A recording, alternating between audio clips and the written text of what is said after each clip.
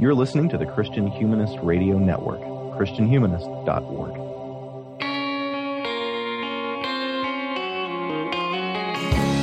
This is the Christian Humanist Podcast, a weekly discussion of theology, philosophy, literature, art, and other things that human beings do well.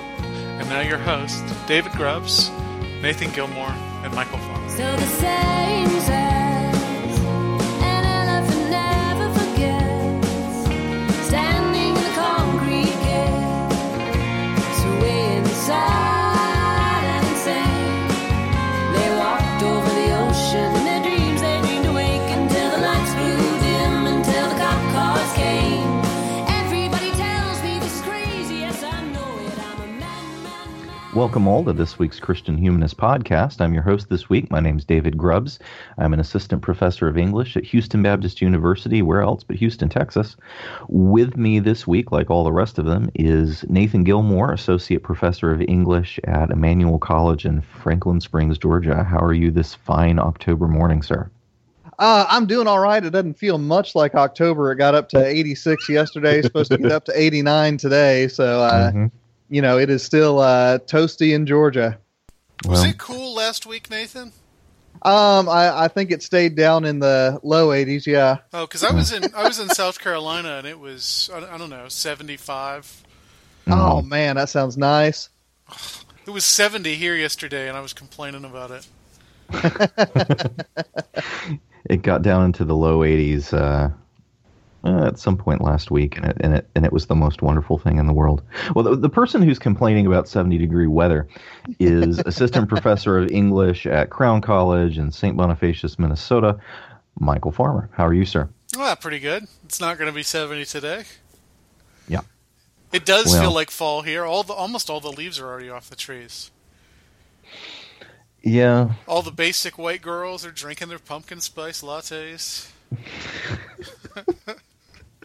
Yeah, I've heard rumors of the pumpkin spice lattes around here, but it's our demographics are a little bit different. Doesn't have quite the same dominance, I imagine. Well, this is episode 199. We're approaching the bicentennial, which we'll be posting next week, along with a number of other interesting episodes from the rest of the network. Are we announcing that, or is it a surprise? Let's announce that something's going to happen next week. There's something happening here. What it is ain't exactly clear. But I would recommend all our listeners who aren't already subscribed to the other shows on our network to go ahead and do so. We ain't saying it's a crossover, but we ain't saying it ain't. Yes. So with that coy teaser, dear listeners, we'll proceed on into this week. Isn't Coy Teaser the co-host of City of Man? Oh shoot! I don't know that you're wrong. Excellent. So this week, our topic is museums, as promised. Last week we had a feedback episode because Michael had other obligations. But this week we're returning to the topic we mentioned previously, which was museums. It grew really out of a trip to the Houston Museum of Natural Science that my wife and I took for her birthday, which was an awful lot of fun, but it kind of got me thinking. And got her thinking too. And as I was tossing around ideas for this particular episode, my wife said, "Hey, I like the museum idea," and so that's what we're doing. Well, first we'll turn to you, Michael. Could you tell me about the etymology of the word museum and whether that helps us at all track the history and purpose of museums? Yeah, it does. It comes from a Latin word that means library or study. But before that, it's based on a Greek word that means like temple to the muses. Oh. So that's the museum. And so it certainly suggests that a museum is a place where you see the work of the muses, which would be primarily artistic work. So that natural history museum you went to last week, at least by the classical definition, could not be called a museum because it doesn't have to do with the work of the muses, but rather with the work of the gods. Well, there were some artifact sections in there, so maybe some muses would get a shout out, but Right. but also dinosaurs. So not. Well, I mean, maybe not you could say that the people who put together the dinosaur bones and like stuffed the animals, maybe that's the work of the muses. What now? Who's the muse for taxidermy? Is it Cletus? Cletia. Muse of taxidermy. We got to make that happen. There needs to be a muse of taxidermy. Excellent. Well, anything that we want to pitch into that, Nathan? Only to say that, the museum as a concept, when you see it in ancient books, I mean, tends to be something more like a sort of philosophical society than it is a display exhibit sort of place. I mean, the very few mentions I've seen, seem to indicate that that's where thinkers and writers went so that they could sort of bounce ideas off of each other. And it's interesting because I have seen in a few instances here in the last 10 years, some museums, mainly in the Midwest, I mean, trying to go back to that to some extent to where they'll have, visiting writers and visiting poets and things like that to come in for roundtable sorts of events. So it's interesting that etymology didn't really go away entirely. I mean, it's something that still can be reclaimed. And many college art museums have lectures from literary figures and people from the arts and politics. It's a space to hold lectures. So at the University of Minnesota, I would say about half the visiting writers who come in end up lecturing at the Wiseman Art Museum. Mm-hmm. So like the Olympics or like theater or frankly like horse racing, this is another one of those things that the ancient world passes along to us with religious connotations. Kind of like it's not like the concept of the and maybe I'm wrong about this, but my impression is it's not like the concept of the museum has this unbroken line. I think it's just a word adopted by the people who were putting together the first modern museums. But I understand that's the next question and probably something for Nathan to answer. Well, riding on that excellent segue, Nathan, how did museums come to be associated with artifacts and relics of past civilizations instead of just places for displaying and performing the arts? Right. There are really two big European moments that lead to the modern museum. One of them is the Renaissance. You get, the early versions of the Vatican Museum, some of the museums in Southern Europe become dedicated to collecting sculpture and other kinds of art that survived from the ancient world. And it's really part of that same intellectual movement that starts to idolize Virgil and Homer and sort of the classical texts, also comes to idolize, the classical architecture and sculpture and other kinds of visual arts from the ancient world, from the classics, right?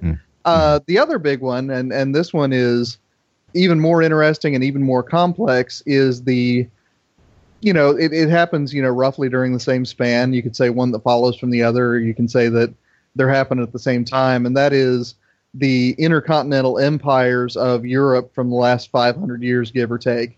So it becomes a point of national pride, or sometimes a point of personal pride, in the case of private museums, to gather up things from Egypt, from ancient Israel, to gather up things from sometimes even, the sort of savage civilizations of the New World, and have them on display so that people can come and look at something that is old and alien and, sort of spurs the imagination that way. Now, the notion of a public museum that, people can actually come and visit who are not personal friends of the curator seems to have its roots somewhere around the French Revolution. The founding of the Louvre was right there in the 1790s. And really, I mean, it's a 19th century phenomenon to have public museums to which people can come to see interesting stuff. I mean, the Louvre and the Smithsonian are pretty much children of the same historical moment in that respect, sort of that late Enlightenment, early nationalist period where, and for that matter, the British Museum as well might have existed before then, but it really becomes a cultural fixture about the same time that the Elgin marbles make their way up there from the, revolution in Greece. And, it becomes a point of national pride more than personal pride to have these collections that people from off the street, simply by virtue of their being in New York City or in Washington, D.C., or in London or in Paris, can come in and look at. Mm. Well, and a poor boy like, Keats, who couldn't afford to, kill his gap year and, a grand tour in Europe, actually bouncing around Rome, can nonetheless moon over Grecian urns. Yes, indeed. Yes, indeed. in the British Museum. Mm-hmm. Michael, are there any moments that I missed there? No, I don't think so. The connection between museums and imperialism is very important. Mm-hmm. The rise of Egyptology, which basically comes with Napoleon's conquests. What's the fellow's name? Champollion? Yeah. Champollion? Yeah, I think you're right. Yeah. He changes American literature. There's a very interesting book by John Irving called American Irwin called American Hieroglyphics, which is all about how American writers in the mid 20th century get obsessed with hieroglyphics because of Egyptology. Uh-huh. Yeah, that's a little bit off topic, but it does go to show you that, I mean, these changes in how museums operate and the new material you get there, really, it's a sea change in culture, kind of the way like the internet is a sea change in culture, in the sense that new information is available to people that wouldn't have been available to them before. It's a democratizing thing. Now, it's obviously less of a sea change than the internet and less democratizing, but there you go. Well, and there's some more important democratizing moves that I think we need to make. I mean, even in the 17th century, you've got sort of private gentlemen of an antiquarian bent, the kinds of people who assembled big libraries, like Mr. Cotton. Also getting inclined to collect old things as well, but these are private collectors, and it's definitely a rich man's thing. But you've also got, along with the museums kind of opening sort of at the top end of culture, so to speak, you also have the cabinet of curiosities, or the sideshow that starts to travel around with that travels around with carnivals, things like that. Mummies would get carted around to little towns, in the Northeast and the Midwest, and people would come to see the mummy. One of the scriptures in the Church of Jesus Christ of Latter-day Saints was based on Joseph Smith going to see a mummy and being asked to interpret a document with hieroglyphics on it that came from the mummy. It would be an interesting study to see, the late 19th century in America is this time of an incredible explosion of esoteric religions. And I would be very interested to know if Egyptology and hieroglyphics played a big role in others besides Mormonism. So if any of our listeners know of such a study, let us know. If not, somebody write it and tell me about it. Yeah. Well, go to an old upper-class cemetery and look for the mausoleums built in the Egyptian style. Huh. They got them. You start to see pyramids cropping up in cemeteries, things that look like temples with those kind of like lotus-topped pillars. Sphinxes. You start to see them show up. And of course, all I can think of is the huckster from the beginning of the movie version of Wizard of Oz. He's bringing wonders from Isis and Osiris Yes. Well, yeah, it needn't all have been real. Well, Michael, my wife and I are museum people. I mean, that's our term for it because I don't know of another term for it. We're museum people. I suspect that you gentlemen are also museum people, but not everyone is. Some of our relatives, for instance, you could not pay them to go into a museum. So, what makes a museum person? I don't know. My parents are not museum people. I can remember going to only one museum growing up, and it was the Air and Space Museum in Huntsville. You know what, though? We visited Washington, D.C. and went to some of the Smithsonians, now that I think about it. But certainly we did not go to museums with any regularity. I grew up in Atlanta, and as far as I know, have never been to the High Museum of Art. Really? Yeah, it's just not. It's not something my family did. And the only time I think I've ever been to an art museum with my parents is they visited here, and we took them to the Minneapolis Institute of Art. About which more later. I don't know. I mean, the temptation is to say it's smart people who are into museums, but that's not fair. I'm sure there's lots of smart, thoughtful people who don't like them. Museums require a great deal of concentration. And that's why, I mean, if you've ever been in a museum more than 2 hours, you know how tired you are when you come out of it because you're focusing so much.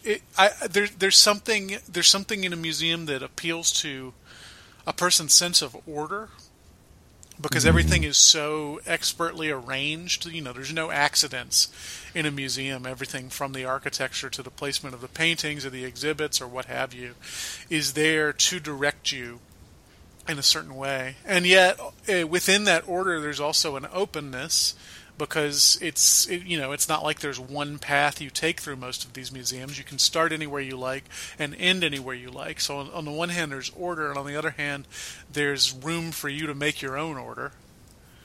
But that's more about why a museum is appealing than what sorts of people it's appealing to.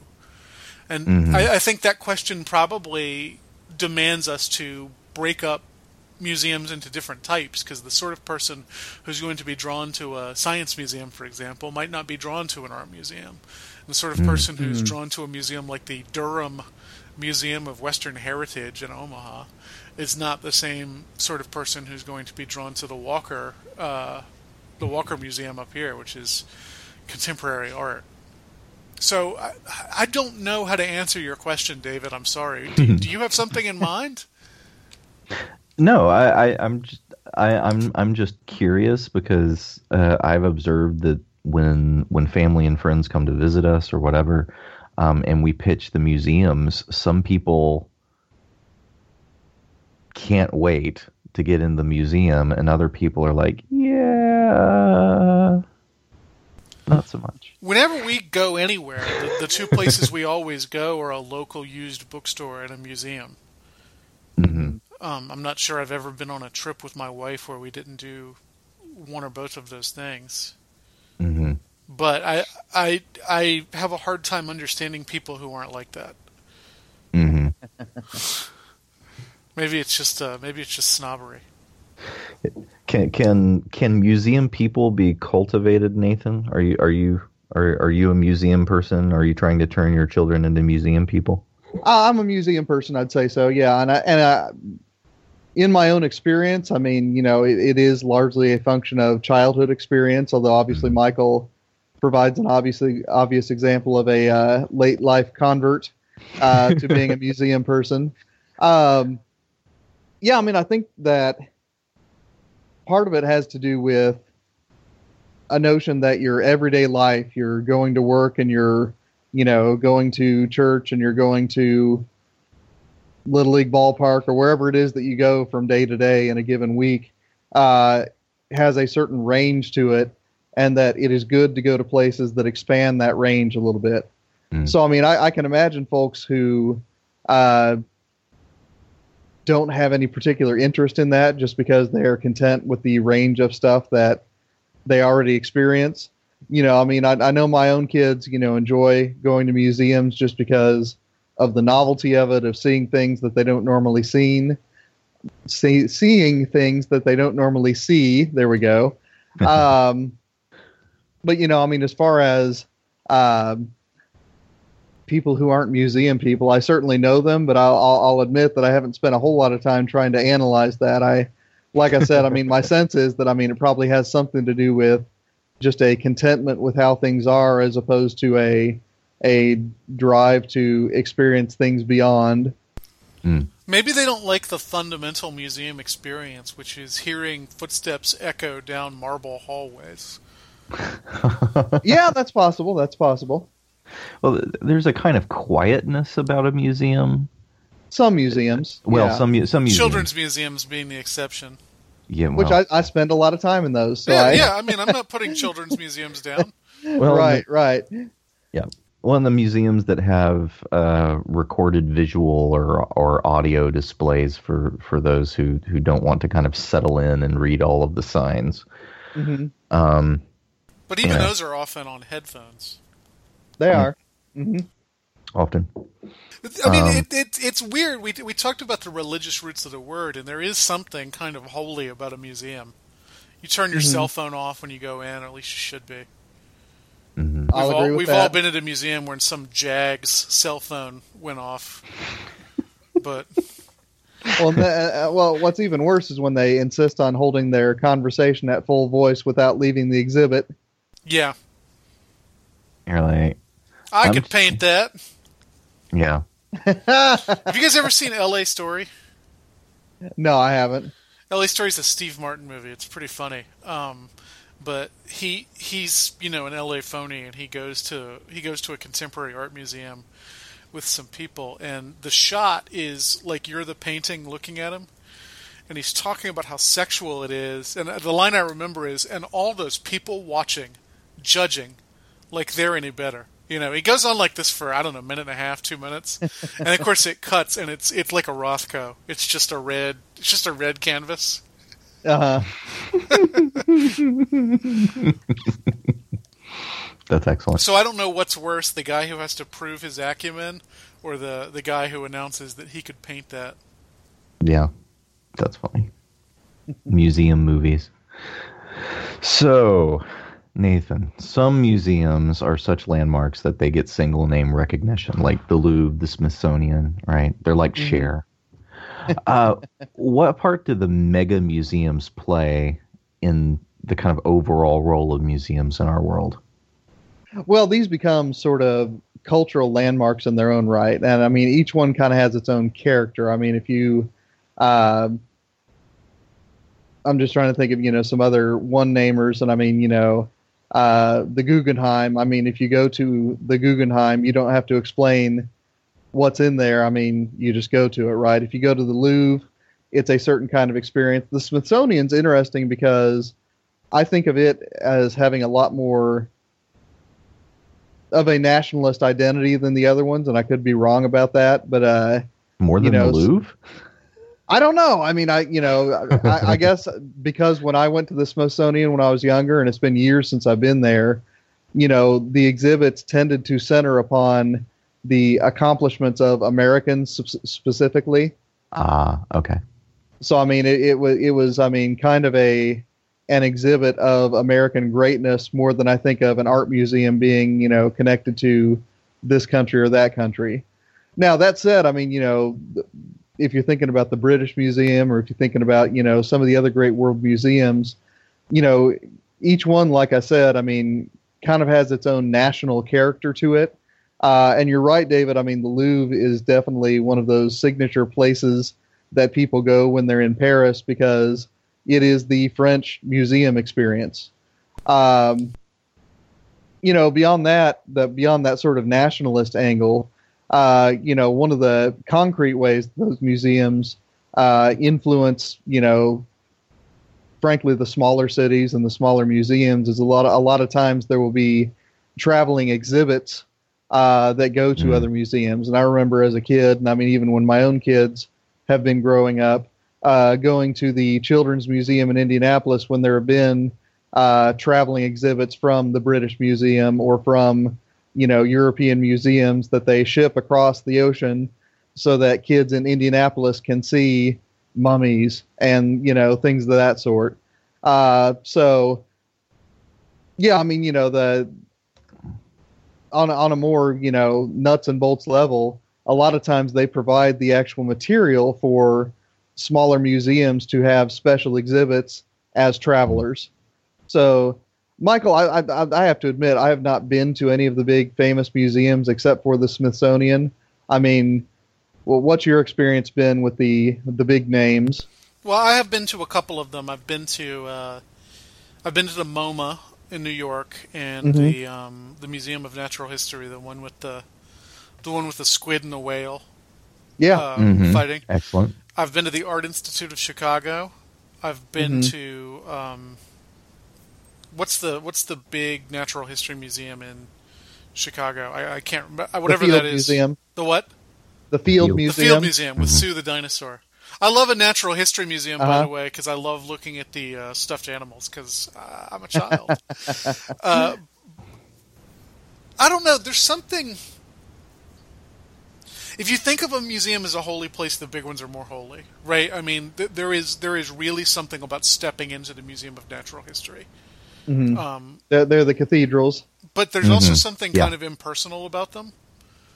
Whereas when you go to a smaller, weirder museum, I feel anyway, a little bit more like I'm in control of the experience. Does that make sense? Mm-hmm. Oh, yeah, yeah. But I would say most of the museums I go to are tent poles in some sense. I've been to a few like genuinely small museums, and there's a kind of weirdness to that too. I remember I went to a Civil War museum in Spartanburg, South Carolina once, and the curator followed me around the museum, talking about how the war wasn't really about slavery, Oh wow! So you don't want to go too small either. I mean, I think you're right, Michael. I mean, the idea that if you go to a well-known museum, there's a certain script that you're supposed to follow, the things you're supposed to see. Mm-hmm. Whereas, I mean, in a museum you've never heard of, you do have a little bit more liberty to kind of discover what's the coolest. Well, and Walker Percy talks about this, I think, in The Last Gentleman, that going to a big museum like that, where you're supposed to look at the Mona Lisa or whatever you look at the Louvre, it's almost a guarantee that you're not going to see the Mona Lisa in a kind of existential sense. So I went to the Art Institute of Chicago last year, and I got in line to see Edward Hopper's Nighthawks. I really like Edward Hopper. I think he's the closest you get to like an existentialist painter. But one of the things that really surprised me, and maybe it shouldn't have, is that a large number of people who saw the Edward Hopper took a selfie of themselves in front of it. And that's really weird to me. First of all, there's no reason ever to take a picture of a famous painting in a museum, because you're going to be able to get a higher quality photo of it in the gift shop anyway, even if it's just a postcard, Right. But I was fascinated by this idea of the painting as authenticity bestowing artifact. Mm-hmm. And it's a very Persian reading, but my thought at the time was these are people who are insecure in their own existence in some way, and because they know this painting exists, because Nighthawks, they have seen it in textbooks. It's a famous painting. Taking their picture next to it reminds them that they're actually alive. Mm-hmm. Well, and then it goes up on Instagram, and now they're performing it. Right. Of course, if you want to take the obnoxious up one more step, Michael, is and I've seen so much of this recently, is people will find teenagers on their smartphones at an art museum and take a picture of 3 or 4 teenagers on their smartphones in front of a famous painting, so that they can, cluck their tongues at the way that kids these days are ruining the world. Instead of paying attention to the paintings. Yes. Those awful teenagers who I'm going to take a picture of instead of paying attention to the paintings. You betcha. The art and then I'm going to post it on Facebook. So everyone can cluck with me. So the big art museums are big for a reason. They've got the money to buy the famous paintings. Mm-hmm. And so it's hard to recommend you go to New York and not go to the MoMA. Oh, sure. Because there's a whole bunch of wonderful art there that you're not going to be able to see anywhere else. Because other than Duchamp's fountain and works like that, there's only one place to see most of these paintings. I don't know. The kind of localist in me feels bad about going to the big museums instead of the small ones. But a museum's not a bookstore. Right. I mean, you want to support your local museum, but it's not as if the Field or the Smithsonian or the Louvre is like the big box store instead of the mom and pop. It's a labor of love, just like any museum is. It's it's curated. It's not like you go to the Louvre and you get like production line Mona Lisas, but if you go to your local mom and pop town museum, you get like the real one. Well, in fact, it's likely to be just the opposite. If your local museum has a Mona Lisa, it's a copy. Mm-hmm. Mm-hmm. Like the what's the George Washington painting? Is it Stuart Gilbert? The George Washington painting everybody knows, he painted like 400 of them or something. 80, it's not 400, it's like 80. And so nearly every big museum has a copy of the Stuart Gilbert George Washington. Mm-hmm. All right. Interesting. Though with the little ones, it makes me think of two little ones immediately kind of pop to my mind. One is the Southern Museum of Flight in Birmingham, Alabama, which I went to lots of times when I was a kid. There are some planes, World War II era, some trainers. Mm-hmm. There's a Blackbird. There's a decommissioned Blackbird out in front. Mm-hmm. I think some Korean and Vietnam era fighter jets. But most of the museum is the model plane collection of... I think just some guy who spent years and years of his life building model planes with this incredible level of detail, and that's kind of really the core. They've got some real airplanes, some cool ones, but most of it is models. And so that kind of like that individual effort of that person in the area that then becomes the core. And it's not the Mona Lisa, but it is this guy's art. The museum in McPherson, Kansas,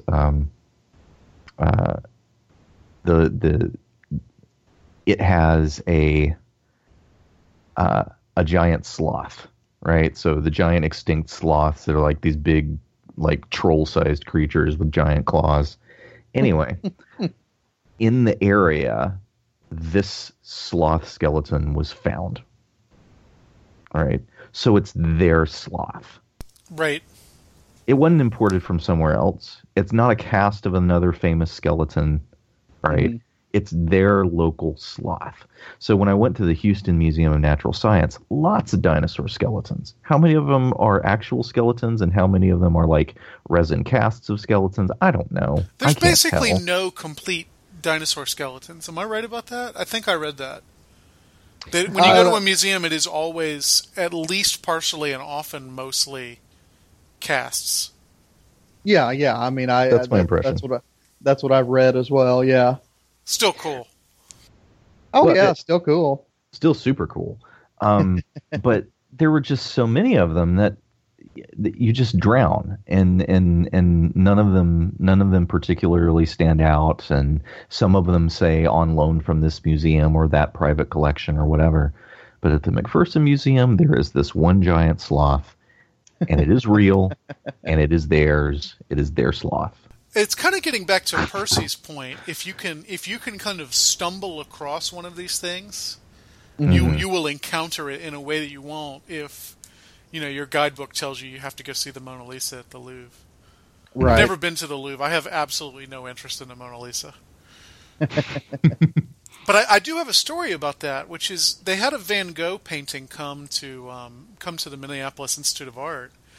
And we went to see it, and my wife had this profoundly emotional experience. We both like Van Gogh. And I looked at it and felt nothing. Like whatever aura, to use Walter Benjamin's word, whatever aura is being sent off by this painting, got blocked by the particles of the museum in Percy's language. I'm really quoting a lot here. Sorry.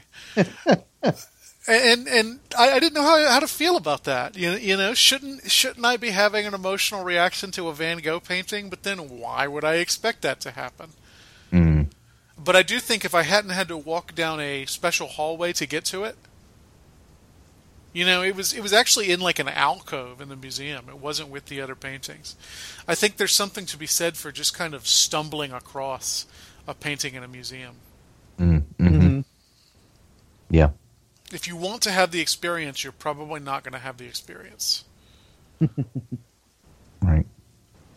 Well, that's in art museums, that's one thing. Paleontology, it's another thing. But we all remember when Indiana Jones, who is everyone's favorite terrible archaeologist, when he shouts with conviction in it's Last Crusade, right? It belongs in a museum, right? And then like the boat blows up and all the rest of it. Anyway, it belongs in a museum, as if that's like this ultimate moral principle. So when I went to the Museum of Natural Science in Houston, I wondered whether Indy was right, because they had a Hall of Egyptology and what they call the Hall of the Americas, which has South American, Mesoamerican, North American, kind of Native American art and artifacts. So Maya, Inca, Aztec, Toltec, all the different texts. Mm-hmm. And I wondered whether Indy was right. So what belongs in a museum, Michael, and what doesn't belong in a museum? So I'm going to point our listeners to a much more nuanced discussion of this than we're going to be able to give in the next 5 minutes, which is ideas from CBC Radio. Last year they had a series of programs called "Who Owns Ancient Art?" Yeah. So I think you can get that just through their podcast feed on iTunes. Yeah, I remember that series. It's a great series and very interesting, and they really raised some interesting. It had never occurred to me that the people of Mexico might actually deserve Aztec artifacts more than we do. I mean, obviously that is obvious to me once it was pointed out, but I'm apparently a cultural imperialist. The argument for not giving artifacts to the culture that originally owns them is, and they're talking mostly about the Middle East in that program. The argument is, what if they're not going to take care of it? Mm-hmm. It's a war-torn place. Buildings are being destroyed every day. Wouldn't it be better to maintain the work of art in a safe place where it's going to be taken care of by people who are trained to take care of artifacts, rather than sitting in some private collection in Baghdad where it might not exist 6 months from now? Yeah. And I think that's a genuine ethical quandary, in a way that, like, the Grecian marbles are not. The Grecian marbles would seem pretty clearly to belong to Greece, although they were brought back during the Grecian Civil War, weren't they? Yeah. So early 19th century, that same kind of moment. Did they return them? No, that is a point of contention periodically. I mean, even during our own lifetimes. Yeah, and so it seems to me that they should return them. And of course, them. I mean, I think it's telling that I know them as the Elgin marbles, named after the guy who actually ganked them. Right. Well, but it was a trade, right? We got the marbles and they got Byron. and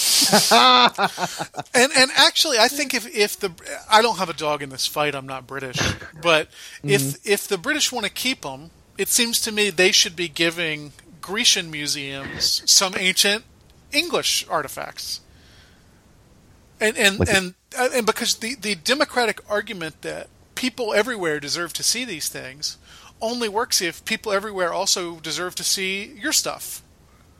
And maybe that's what they do. I don't know. I don't know enough about how those museums work. But I get both sides of this argument. These belong to us versus these are of general human interest and everybody should be allowed to see them. And I probably lean toward the latter as long as that's actually played out fairly across the board. Now, I don't recommend sending a bunch of ancient English artifacts to the Middle East. I mean, obviously you don't want to put them in danger. But if the area is relatively safe, if we're unlikely to have a civil war, why not? Why not spread it around? Why have maybe the bigger question is why have permanent collections? Why not just rotate periodically around around the world? And of course they do. They loan a lot of stuff. All the museums do. We've all had these. Oh, sure. That's the only way I saw a lot of the cool stuff I saw growing up in Indianapolis.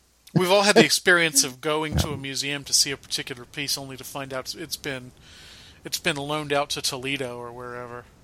Right. So I don't know.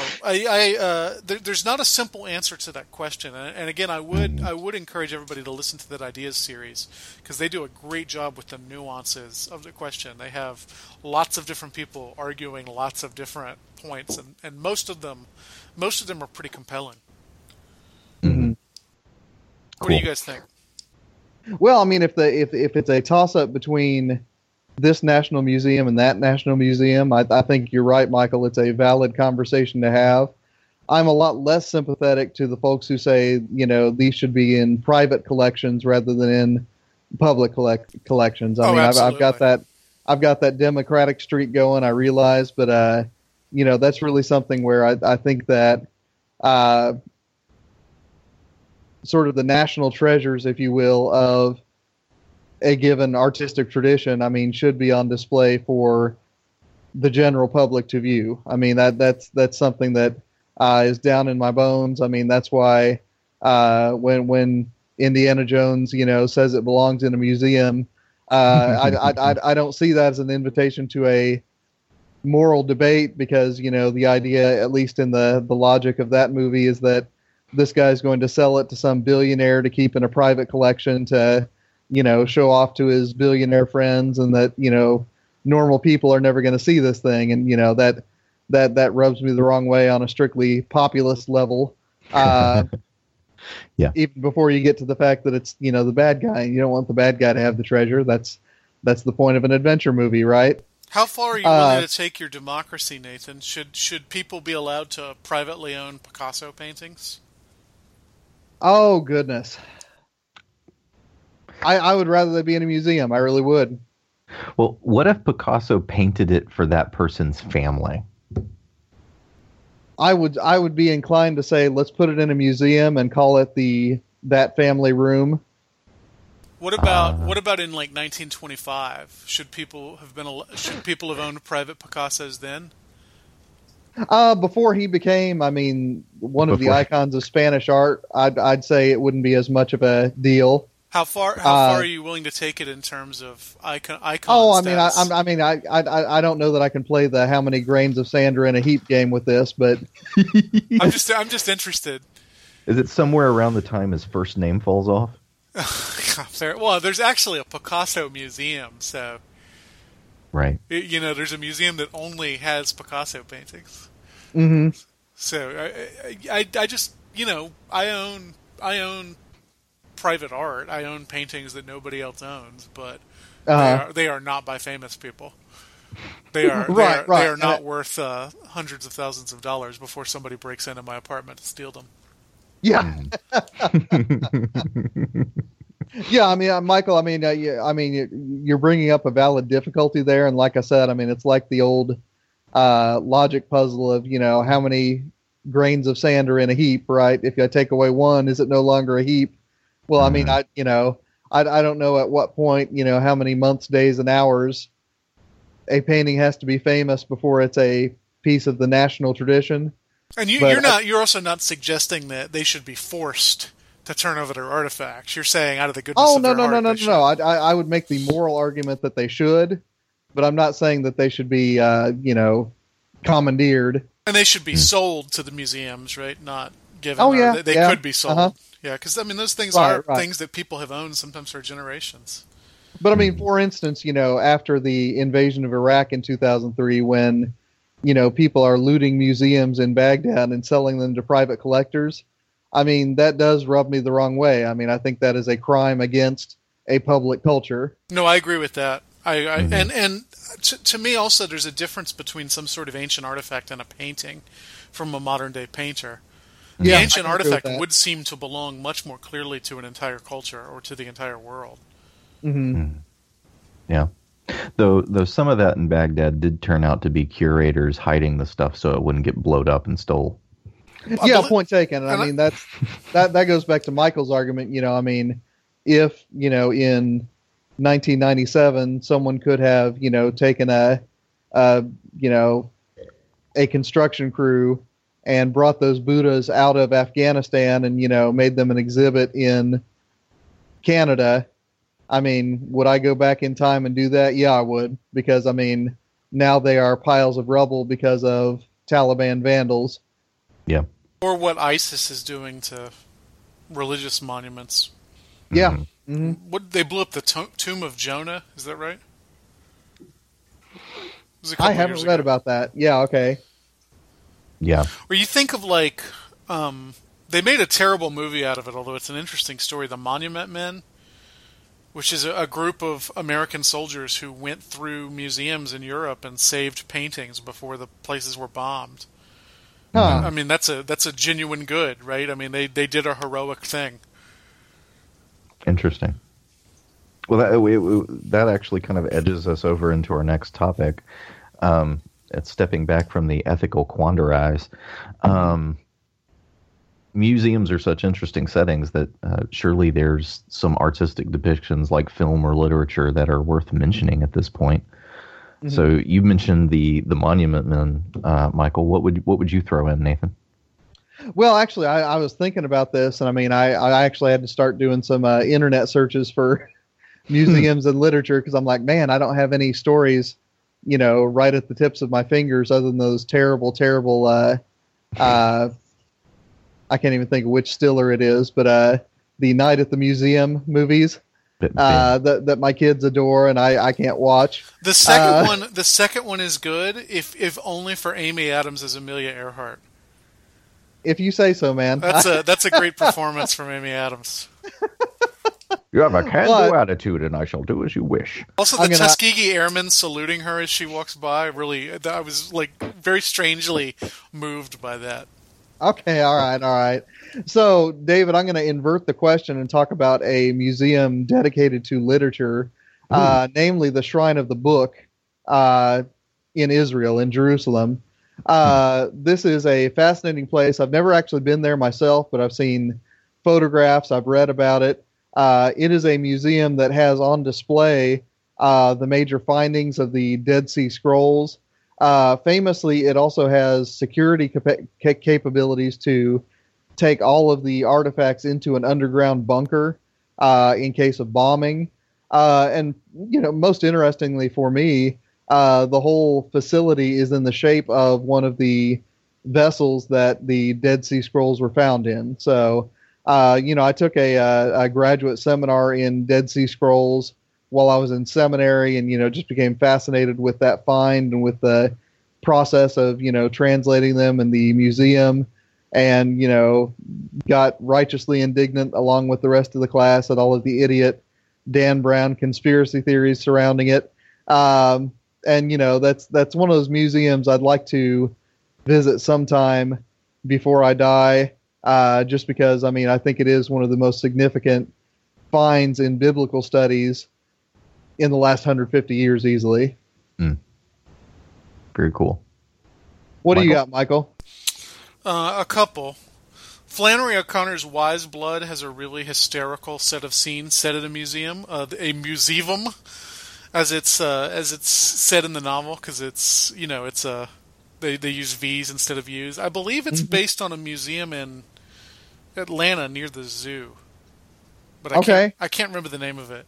Anyway, you have a mentally challenged character named Enoch Emery who becomes obsessed with the notion that the next Messiah is in this museum, and so he breaks into it and steals a baby mummy and presents it to the to the failed prophet anti-hero of Wise Blood. So I think that really plays on the idea that the museum is a holy place, and perhaps the only holy place left in a de-Christianized society like Enix. The other one is John Updike's Museums and Women, which is pretty straightforwardly about his experiences visiting museums with women. First, the museum in the art museum in Reading, Pennsylvania, with his mother, and then a museum at Harvard, I think, with his wife, and then the Metropolitan, the MoMA with a lover, and it sets up both museums and women as these things to be looked at that also kind of, I don't know, change your life in the looking, so they're both active and passive simultaneously. Mm-hmm. How about you, David? Two, and they are emphatically lowbrow popular literature. The first is Relic by Douglas Preston and Lincoln Child. Came out in the late 90s, and there's a killer monster, but it's set in a museum. It's set in a museum of natural history, and a lot of the kind of the back and forth in the plot is as the museum administrators are trying to kind of host and stage these kind of special exhibits in order to boost visitors and fundraising and all this kind of internal stuff, about how the museum functions, and then also the research scientists who are tied to the maintenance of the collection, the ongoing research that's being done in the collection. And what makes that interesting is that Douglas Preston, one of the co-authors of the novel, actually did work for the American Museum of Natural History. I think it's that American Museum of Natural History in New York. I think it's just the Museum of Natural History. Yeah, okay. I think the American Museum of Natural History is part of the Smithsonian. Well, in any event... No, you're right. It is the American Museum of Natural History is in New York. Apologies. Okay. Yeah, no worries. Anyway, point being, the guy who's writing this actually worked as a writer for that museum for quite a long time. He was a science writer. He was a kind of a promotional writer, and really understood the way that the museum worked.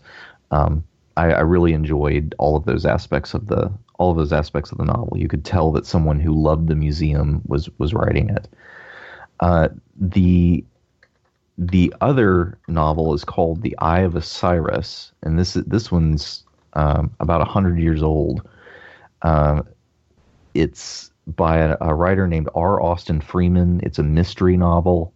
The hero is Dr. Thorndike, who is he's like a forensic scientist. This is some of the earliest forensic science writing. This Eye of Osiris was published in 1911.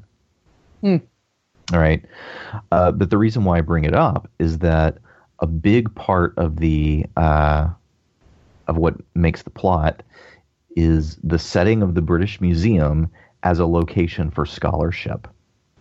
It's a very quiet place. There are exhibits, people see them, but it's also a place with a big archive of research, and some of the characters spend significant chunks of their afternoons at the British Museum just taking notes. And it's presented as this quiet sort of haven of private scholarship, open to the public, so that you find all kinds of eccentric people there whose research would not otherwise be funded or sanctioned by any kind of official body. But this is where they can go. They can go to the British Museum. And one of the plot points is that the British Museum is designated by law as a proper place for the repository of a human corpse, because they have mummies there. and anyway, some of the mystery hinges on whether or not a body has been properly buried or not, and it turns out that being on display in the museum counts. So anyway, it's kind of interesting if you want to step back about 100 years and see the British Museum. Those scenes in the Eye of Osiris are that. Well, is there any museums that we would want to recommend to our listeners? Would we like to pitch a few of those, Michael? I think I have mentioned several throughout this episode that I think are worth your time. Here in Minneapolis, I do love the Minneapolis Institute of Art, which is free and which has a very large collection ranging from prehistoric stuff, well, maybe not prehistoric, but really old, like pottery, to stuff painted 20 years ago. And so it's really worth going to. I'd also encourage you to look at your nearby university campuses, many of which have small art and natural history museums that are also free. Mm-hmm. Nathan? I'll recommend a pair of them. Actually, three of them, I just decided. In the Midwest, one of them is we've talked about the Field Museum in Chicago. It's certainly one of the famous ones. The Museum of Science and Industry in Chicago is a great, fun one. It was one of my favorites as a kid. When I was younger, it actually had the exoskeleton from Aliens, which I thought was just wonderful. But it has a German submarine that you can walk through and see, the inner workings of it. So, I mean, just a very, very cool, very walk-through sort of museum. I mean, it's not the marble hallways and echoing footsteps sort of thing so much as it is a bring your kids because they'll love it sort of museum.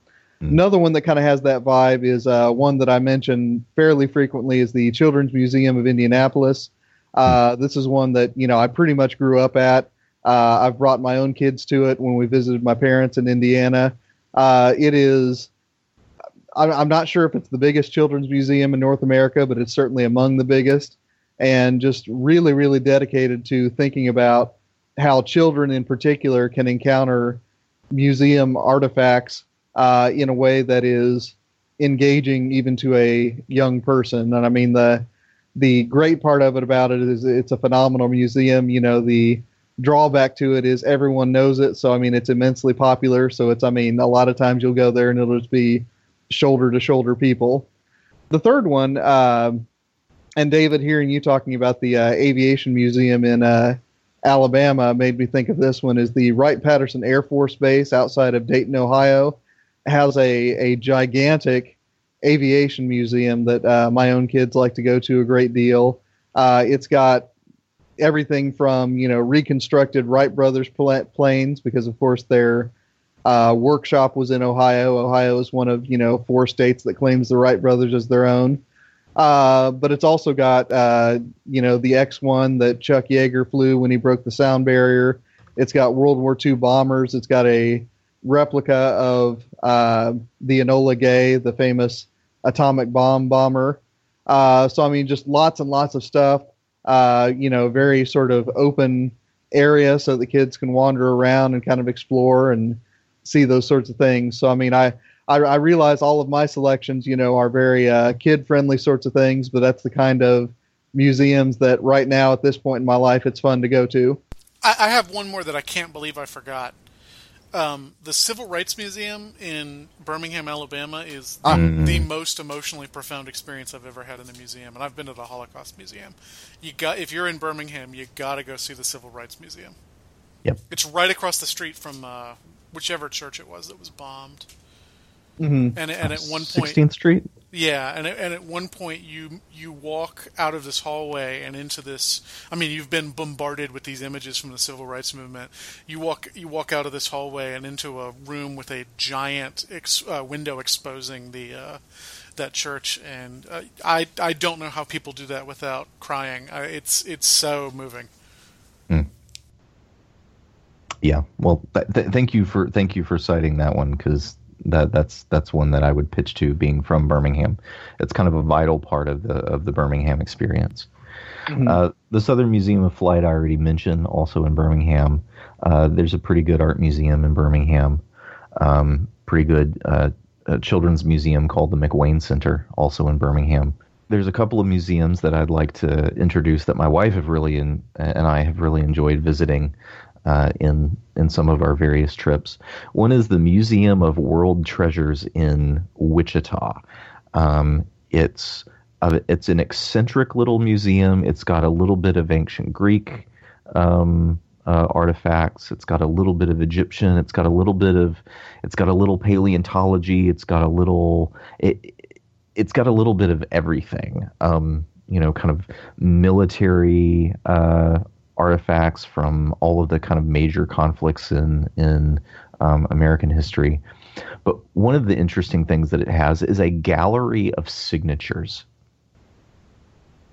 And it's just a bunch of famous celebrities, political figures, authors, poets.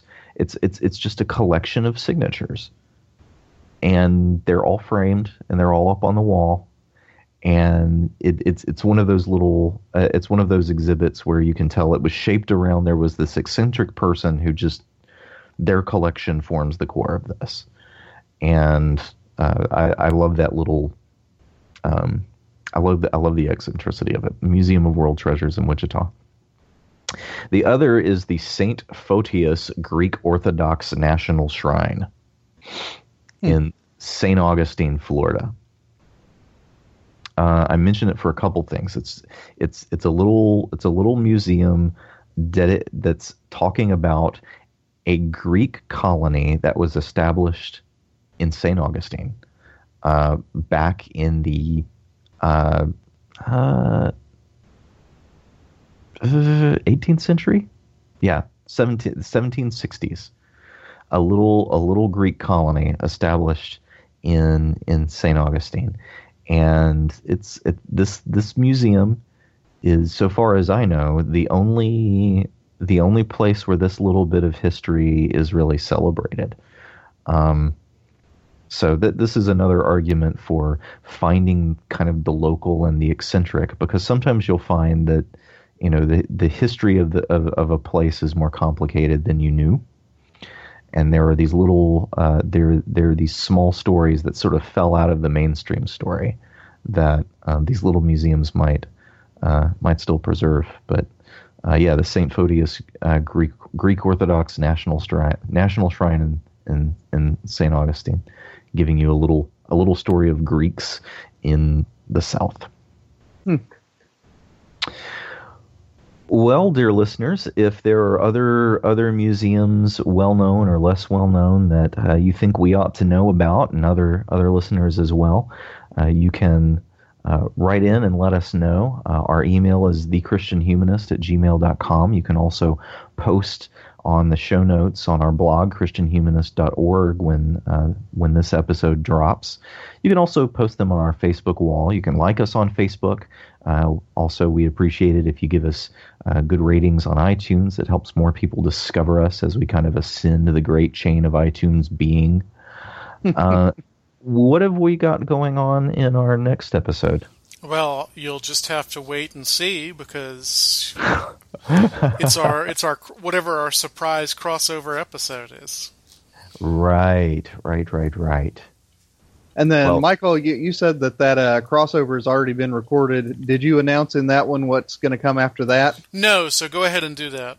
All right, so after that, it will not be episode 200, because that's going to be the special crossover. But episode 201, we're going to pay a visit to the gentleman that you see atop christianhumanist.org every time you come over to our website, Desiderius Erasmus, and we're going to be talking about In Praise of Folly. Excellent. Well, look forward to the surprise coming next time, and then after that, Erasmus. Well, dear listeners, that's all we have time for today. The Christian Humanist Podcast is a show on the Christian Humanist Radio Network. Our press liaison is Kristen Philippic. Our intern is Amberly Copeland. And I'm David Grubbs, wishing you on behalf of Michael Farmer and Nathan Gilmour to have grand weeks and to take heed to the advice of Martin Luther. Let your sin be strong, let your faith be stronger.